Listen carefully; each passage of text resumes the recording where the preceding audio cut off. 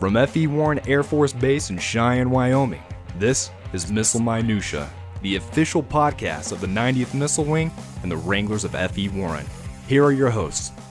Hello and welcome back to the podcast. I am Glenn Robertson with the Public Affairs Office. Unfortunately, Sergeant Placey is not able to join us today. I am going to be interviewing two folks from the Wing Staff Agency, one the museum director and the other one the base historian, Paula Taylor and Kyle Brislan. Paula, how are you doing today? I am awesome. How are you today? I'm doing great to be here with you guys. Thanks for asking. How about you, Kyle? How you doing? It's a wonderful day to work in the Air Force. This is going to be a fun one. That's so. Okay. We are actually going to be discussing a little bit of the Wrangler culture, the history of the base. We might take a few side roads because we tend to do that, Paula, Kyle, and I. But one way or the other, we will get through this, and hopefully there will be some information that people will enjoy listening to. So, regarding Wrangler history, we've recently taken on this name of Wranglers, or retaken this name of Wranglers. To your best knowledge, where did that name, the Wrangler name, originally come from, and what was it used for? So, interestingly, the 90th Missile Wing employed the trooper as its original mascot, which I'll let Paula get into a little bit later, but it looks like through the sources that we've been able to find and look at and examine that the Wrangler became a permanent part of the 90th Missile Wing culture around 1994. But outside of the few documents which highlight kind of this chronological shift or evolutionary shift in mascots within the missile wings, we really have a lack of sources that detail why we chose the Wrangler initially.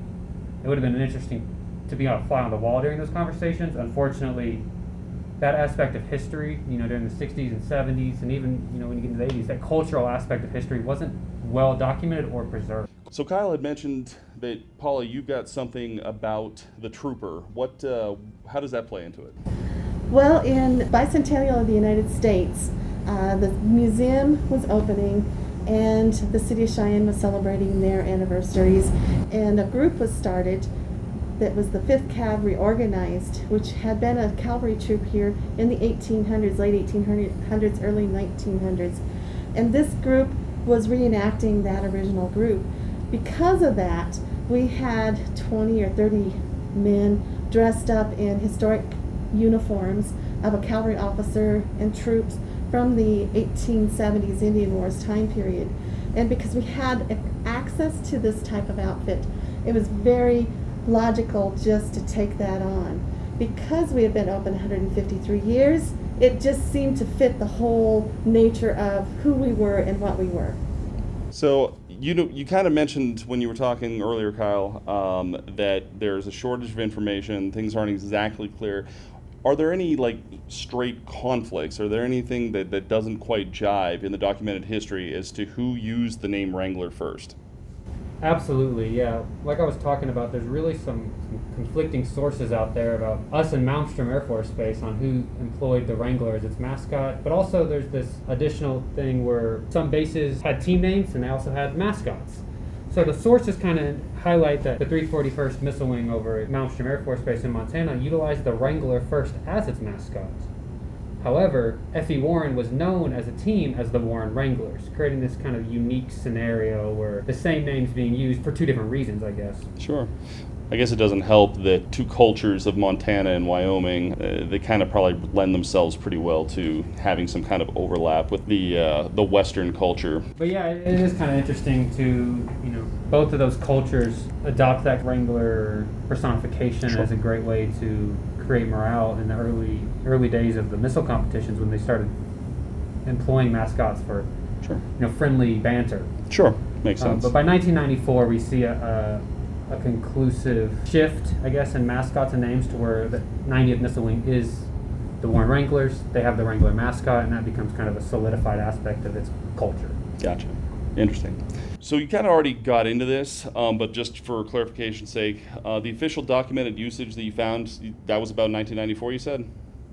For both the Wrangler and as a mascot and as a team name. Gotcha. Okay. Actually, around 1970s is when we see the Warren Wranglers first mentioned as a team in the missile competitions. Gotcha. Okay. This is both shown through document primary sources as well as oral histories.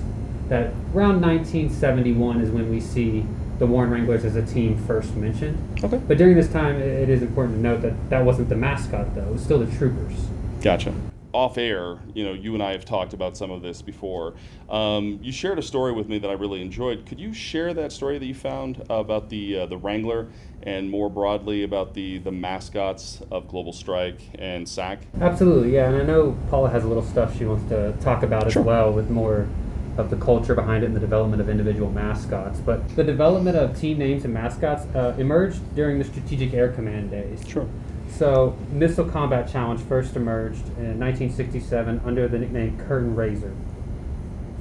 Missileers competed for a variety of reasons, to challenge their skills, but to also discuss effective ways for solving operational problems that may emerge, and just for improving mission operations. So it created this friendly environment, but also competitive, that put the Missileers to the test in a encouraging but also competitive manner. Sure. I guess is the best way to put it. For 5 days, missile combat crews from Strategic Air Command's ICBM wings competed for the Blanchard Trophy and to be named the best missile wing within the command. Unfortunately, SAC canceled Curtain Raiser the next year due to a variety of reasons, but the command revived the event the following year, renaming it Olympic Arena. So as this missile competition evolved throughout the years, naturally you have a bunch of Air Force members, missileers competing, competition and friendly banter emerge. So what we see is the development of distinct team names, distinct mascots that continue to evolve until what we have today, which is the Warren Wranglers, the Malmstrom Grizzlies. But they actually started out a little different, and over the years, but like I said, in 1994 there was a distinct change, and then once we transitioned back to Global Strike, there was another change as well in mascots. But they kind of just emerged out of this. It's morale building. Sure. We can all unite under the same team name. Sure. Defines culture, but it just makes for friendly banter as well. Like, I know Paula's going to talk a little bit about one of the mascots is a stump. Is a stump. A stump. Okay. A stump, yes. Please do tell about the stump. Well, I've heard of the stump multiple times, and in an oral history interview, I heard about it again. Okay. And basically, what happened is that Whiteman didn't have a mascot. They drove a Cadillac around base, and that was kind of what their thing was. A Cadillac. A Cadillac. And then at least it's high class. They got jealous because all the other bases had these cool mascots, and they didn't know what they were going to do. So basically, they were walking in the forest area and found a stump. Here's our mascot. They became known as the Stump Guys. The Stump Guys. The Stump Guys. Stump Guys. They were Guys. very proud of it. They were proud of their stump. And it was painted in multiple colors each year. Okay. And it was used and taken to the event and was honored by them, which is kind of cool when you think about it. Well, most of these mascots make logical sense. Sure. Vandenberg Hawks, the Patrick Sharks. I mean, if you're in Florida, that makes sense. Peterson Knights, Minot Rough Riders with Teddy Roosevelt. Sure. And I was told that they had the coolest add-on to their mascot. They carried axe handles, and they would hold them like a staff. Mm-hmm. And when something was celebrating for them, they would hit it on the ground and make this thud that would resonate throughout the whole conference room and just enlivened everybody. Awesome, I am told. Something that somebody's remembered from the 70s. Sure. That was kind of cool. Then you have the Malmstrom Grizzlies, of course, up in Montana. That makes sense. And rightly so, we became the Wranglers. That in Wyoming just makes sense. Perfect sense. So this one is more for you, Paula, I think. In your opinion, how do you see the name Wrangler fitting into the 90th Missile Wing, and more particularly F.E. Warren and our early days as D.A. Russell?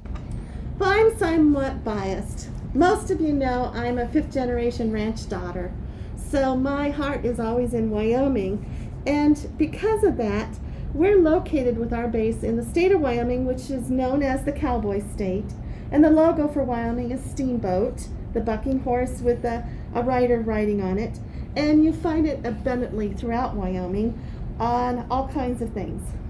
I also, personally, I believe that the Wyoming Code of Ethics, which was adopted in March 3rd of 2010, can play in part to this mascot of us being named the Wranglers. I don't know if any of you know what the Code of Ethics is all about, but our Wyoming State Legislature passed the 10 ethics derived from the book Cowboy Ethics by James P. Owen. And I'd like to just mention those 10 ethics because I think they typify what we as airmen are doing on this base in a Western way. 1. Live each day with courage. 2. Take pride in your work. 3. Always finish what you start. 4. Do what has to be done. 5. Be tough, be fair. When you make a promise, keep it is number 6. 7. Ride for the brand. 8. Talk less, say more. 9. Remember that some things are not for sale. And lastly, 10. Know where to draw the line. And I really believe that F.E. Warren Airmen does all 10 of these ethics outstandingly in our state of Wyoming. That's good. That's really good. Cool. Well, that has probably been one of the more interesting interviews I've conducted in the 4 years I've been here. I'd like to say thank you to Miss Paula Taylor and thank you, Mr. Kyle Brislan, for being available. Thank you for allowing us to share some of our heritage that we both love with everybody else at our base. I'm happy for the opportunity. I'm really glad that you guys were available. Kyle, any last parting shots? Thanks for having us on, Glenn. Glad to share the history and heritage of the 90th Missile Wing F.E. Warren Air Force Base. Sure. If anyone has any questions, feel free to come by the museum to check everything out, check out the history, or feel free to give us a ring if you want to talk more about history. Sure. For anyone listening at home, if you want to get in touch with the museum, the phone number is 307-773-2980. That number again is 773-2980. That is our podcast. Thank you guys so much for tuning in, and hopefully you got as much out of it as I did. We will see you next time where we interview and talk to the folks from the Area Defense Council. Thanks again.